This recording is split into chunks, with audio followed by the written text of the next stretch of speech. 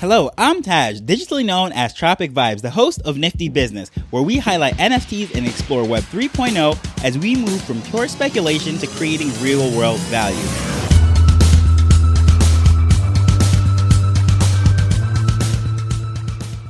So, I noticed as I was doing this that I totally botched my numbering for these podcasts. Ended up skipping a day, uploaded the episode, and did some, some shenanigans. I don't know exactly what happened, but I just remember after coming out of a space, and I was like, yeah, I just did an episode about that. I was getting ready to share it with someone, and guess what? It was missing. So I ended up just uploading it, what have you, and now I'm going back to the whole thing and trying to see if there's anything else I missed. But anyways, thank you for bearing with me and listening to all of this. But today I'm going to speak about something that I've really been thinking about probably for like the last month or so now. However, it's starting to come up in a lot of conversation right now, and that is AI art. And ever since I was little, I mean, my entire life, and really before I was born, we've been talking about the machines are taking over for humanity. That has been like the sci-fi topic for the longest time. Movies like The Matrix and I, Robot really feature this idea, and this is really nothing new. You can look on some old black and white movies, even The Twilight Zone, and you can see this sort of thing popping up. One thing that was always said, that creativity is the one thing that cannot be replaced, and human is always going to be needed for his creative things. And well, now at this point, we have AI assisted copywriters that are doing email responding, writing blogs and ads. And now what is very interesting to me, very mind blowing, is AI art. So if you've seen a lot of projects lately that say AI whatever, that is because the art is generated by AI, artificial intelligence, in other words, a computer.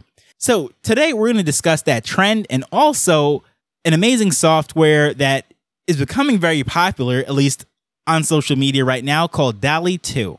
When I first heard about DALL-E 2, this was from an MKBHD video on YouTube. Now, if you're not familiar with who MKBHD is, he is actually my favorite YouTuber from years now. I started watching him when he was, I believe, in high school. And he went through college and finished college, and now he's a full-time YouTuber, possibly the biggest tech reviewer on the planet at this point. And he has interviewed Elon Musk, Kobe Bryant, and just so many other people. That is how serious he is with tech right now. But if you don't know who he is, I'm going to link this into the show notes that you can actually watch that episode when he's speaking about the DALL-E 2. And all of that is just speaking about how this artificial intelligence, this computer, is able to generate art and pictures based on input from text. In some AI projects that you might be familiar with, that you might have seen, especially in the last couple months, were the AI Moonbirds, which were renamed to the AI Nightbirds, which is based on the Moonbirds art. And then there was also the AI Mechas and countless other ones that really had whatever original project it was, and they did an AI version. Some of them look like watercolored paintings and different elements, whether it be flowers and natural elements that made up the various ones, coins or anything of that nature, and really created this mosaic, or I don't know how to really describe it. You just have to take a look at it. But one of the most powerful ones that was really starting to catch some attention within the tech social media is DALL-E 2. And this was designed by OpenAI, which they have this massive artificial intelligence brain dump trust that they're trying to do all sorts of cool things, just way above my pay grade. Some smart guys and engineers just doing some really cool stuff.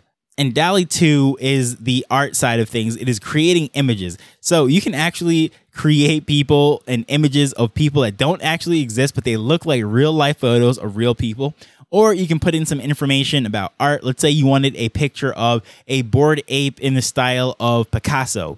Well, anything of that nature, you just put it in there and the AI just generates these images, and they don't exist anywhere else. The computer is generating. You can do a photograph of a rhinoceros riding a motorcycle, and somehow it puts it together and creates that. And when that came out, they were not commercial rights, right? So you create anything with this. If you were on this waiting list, which, you know, has a long waiting list, millions of people on that. I've been on it for months. So this is something that a lot of people want to get their hands on. But right now it is invitation only. Once you get through that waiting list, then you can have access to it. But people such as myself can't get their hands on it. But the one thing that we do know is that it cannot be used for commercial rights until lately, when it seems like they're now allowing people to sell what they're creating with it. And of course, as soon as this announcement was made, the NFT community was up in arms saying that is going to ruin art for people. Oh, great. Now these digital artists are going to be replaced by AI and all sorts of different things. Of course, that is the sentiment with robots all along. I mean, as I open this thing up by saying, this is the type of thing has been in science fiction for years, way before I was born. And here we are again, whether it be the cashiers, with these cashless systems, the cashierless systems, if you will, the automated checkouts, or in this case now with artists, they're saying that the AI is going to replace them. But here's the thing, right? This is not just like a typical job. This is not just a automatic garage opener or automatic gate opener that picks up on motion sensing, right? This is something that takes creativity, a lot to go into it.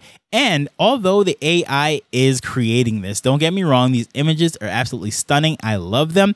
But here's the one thing, right? When it comes to art and purchasing art, there is a lot more to art than just the image. The image is cool, don't get me wrong. I love looking at images just as much as anyone that collects art. However, we're also buying into the artist's story, that origin story, the backstory. I mean, what absolutely went into creating this art? For example, if you look at war zone art or anything that came out of, say, the Holocaust or a revolution, art that was drawn during those times tells such a crazy story that it is valuable beyond the actual image itself. Because at the end of the day, we're talking about paint, brush, and basic materials, right? So the actual image itself, yes, it might look great. However, what's the story behind it? Why did this artist create it? What happened to that artist? And all those different things factor into whether we value something or not.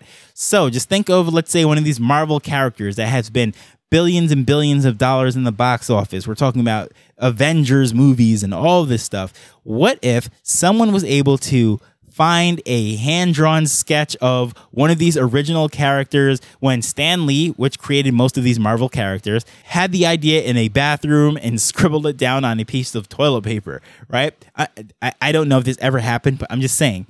So just imagine if someone found that original scribble on a piece of toilet paper, they framed it, they preserved it over all these years, and it could be authenticated back to Stan Lee himself, especially now that he has passed away. That would be incredibly valuable. That little scribble looks nothing as refined as the multi-billion-dollar superhero that we now have come to know, but that backstory of knowing that Stan Lee, the great creator of all these characters, had this idea come to him while he was in the bathroom, and that's where this came from. I just made that whole backstory up, but if something like that happens, it does have so much more value than just the image itself, right? Because at the end of the day, that's the difference between right-clicking and selling images and actually having something, right? So we're not even talking about token-gated utility and all of that stuff. And when I use those words, I'm talking about if you're new in the space. Let's say a token-gated utility would be like, let's say you have this NFT and holding it allows you to see a particular content. You get early access to an album. You get early access to a Zoom call or a live event or something of that nature. That's what a token-gated utility is. But what I'm talking about is the actual utility of having that piece of art, that truth, that story, and everything that goes behind. That's something that is not just limited to the digital world. That could be something physical.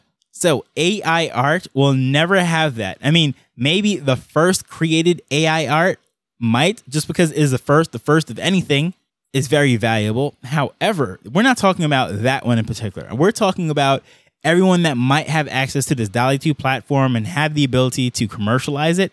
Is this going to put artists out of business and everyone's going to launch their NFT projects and just take that to the moon, steal liquidity and all that stuff from other people? No, I truly believe that will not be the case because the story, the connection with the people is not there. And there is so much more to NFTs and even art than just the image itself. So going back to this whole waiting list thing, because I desperately want to get my hands on this.